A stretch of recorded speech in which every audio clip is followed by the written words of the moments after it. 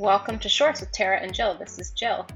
This is Tara. I have my seasonal allergies. I'm so happy. I love you know what? It's the worst. It's ragweed and mold.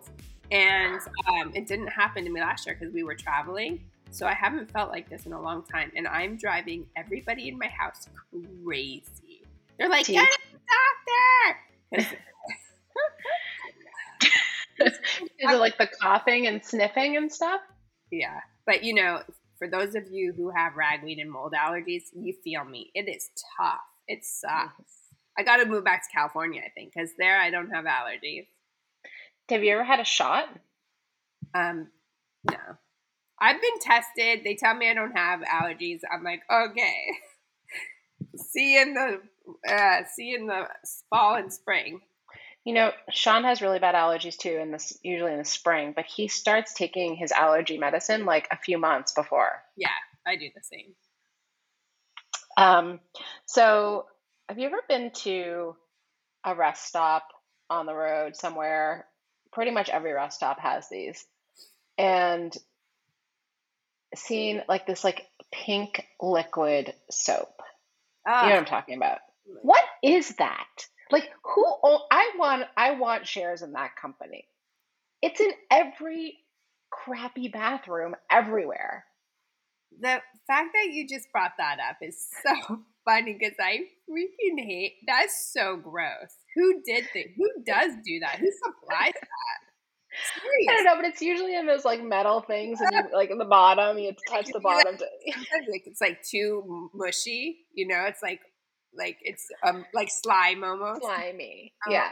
My God, that is. And then the best is when they water it down. It's like it's not cheap enough.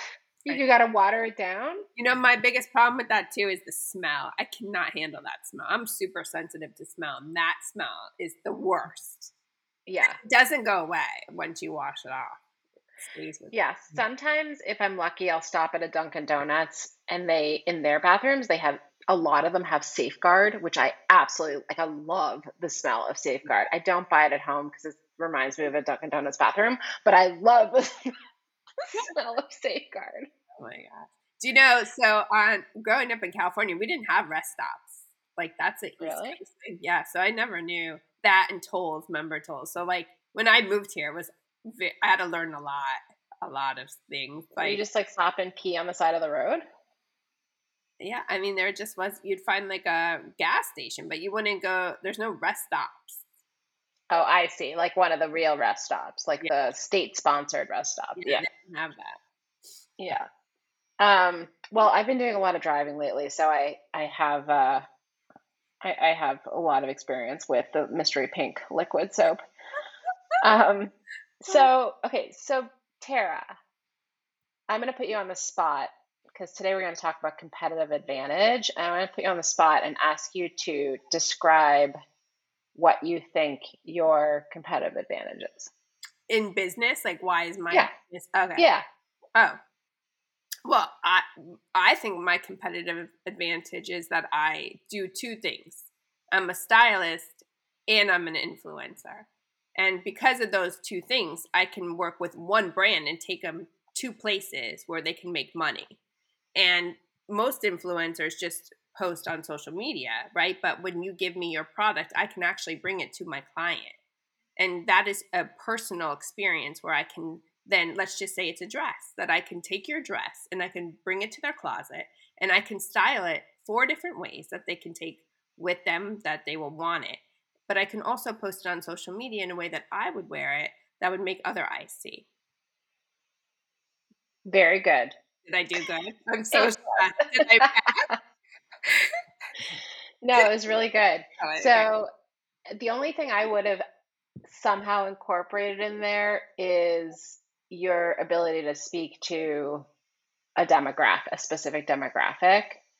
But what I loved about what you said was it was very focused on the value that you bring to brands and then also to to clients, to individuals.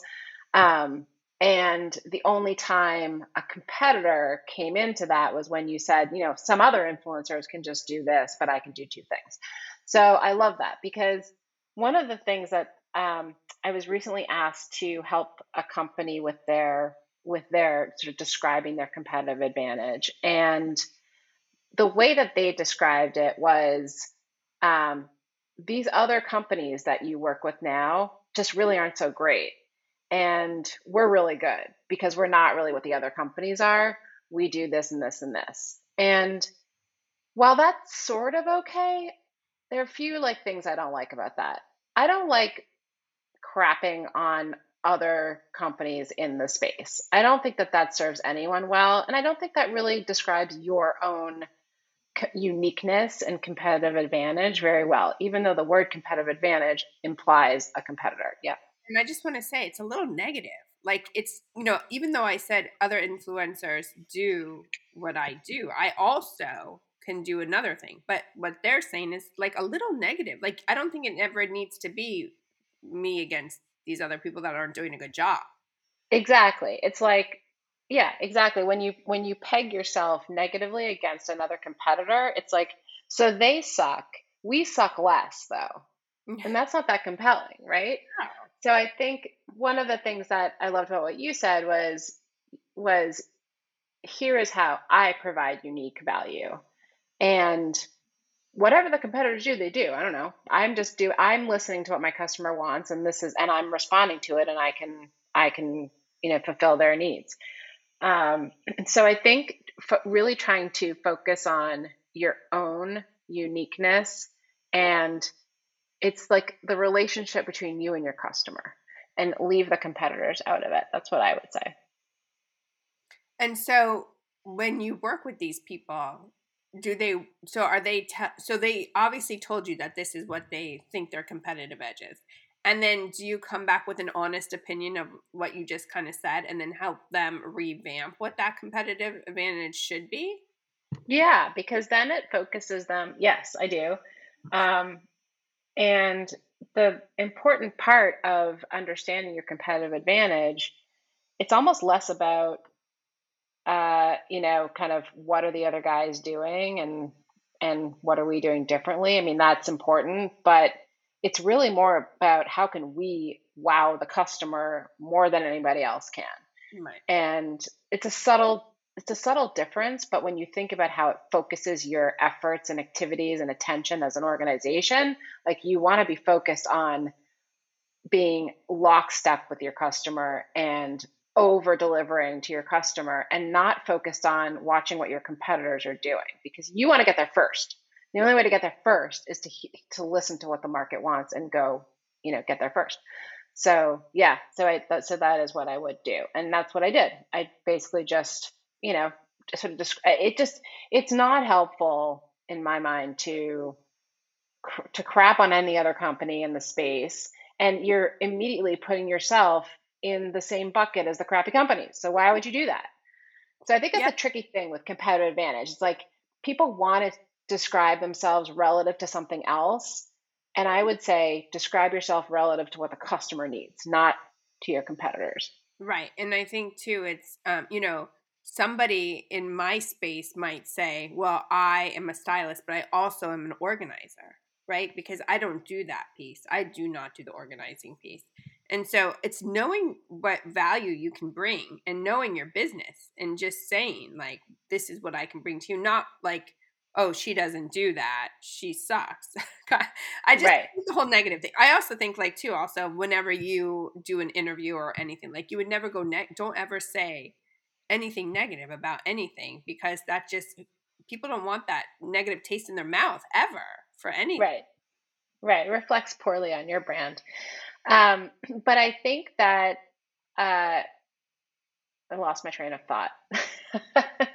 The competitive edge. I'm just glad I got an A+. I was like, woo! Jill thought I did good off the cuff. Oh, I know what I was going to say. What I was going to say is what's equally like it. What is what? There's a lot of strength in making choices about what you do and don't do in your business. And like you just said, someone else might do closet organizing and styling. And, for whatever you've chosen to do something different, But it's not because doing that stuff is bad or because you're above or below or whatever doing that stuff. It's because you're targeting a client that wants different things, and they're targeting a different client. And so there's room for everyone to compete and everyone to have, there's lots of clients out there, lots of customers out there. There's room for everyone to exist. Usually, some industries there's not. And just, focus on doing the best you possibly can. Like a lot of companies will say to me, I'm really nervous about what this competitor is doing. And, that's fine. Understand what they're doing, understand what they could continue to do that might impact your business, but then go about your own business and do the best you possibly can. Yeah. I think, for me personally, like if I obviously I'm aware of social media and what people are doing. If I really go down like a rat hole and start really focusing on what other people are really like, I too can feel that way. I can be like, how come they're working with them, or why do they have more I mean, I could go there very easily. It's not productive. There's nothing good for me. Like why? Because then I'm come back to where I am. I'm like, I'm doing great. Like this is good. Like, yes, do I always want more? I do. Am I competitive in that regard? I am. I want to be the best at what I do, and I want to continue working. But you cannot it's just too easy to go down that road. And I with you. And it does. I think you can learn from competitors sometimes. Absolutely. But getting. But we're all like, the thing is like you're doing it your way. I do take cues from other people and what they're doing. I like that. Even fashion, when I see other people's fashion, that's how I get inspired. Obviously, like it doesn't just come out of nowhere. You know what I mean? But I don't think that it needs to be a negative. Yeah, agree. Well, good job, Tara. Competitive Advantage 101 complete. Right. Next, we'll see what else. I'm like, I got to be prepared now, I guess, on every call. I don't know what's going to happen. If you guys have any questions for Jill, she's the Competitive Advantage Queen, so ask her. Thanks, Jill. Thank you. Bye. Bye. We hope you enjoyed today's episode. We would love to answer any of your questions on future episodes of Shorts. Bermuda shorts. Jean shorts. Short shorts. Boy shorts. Tennis shorts. Cargo shorts. Pleated shorts. Running shorts. Board shorts.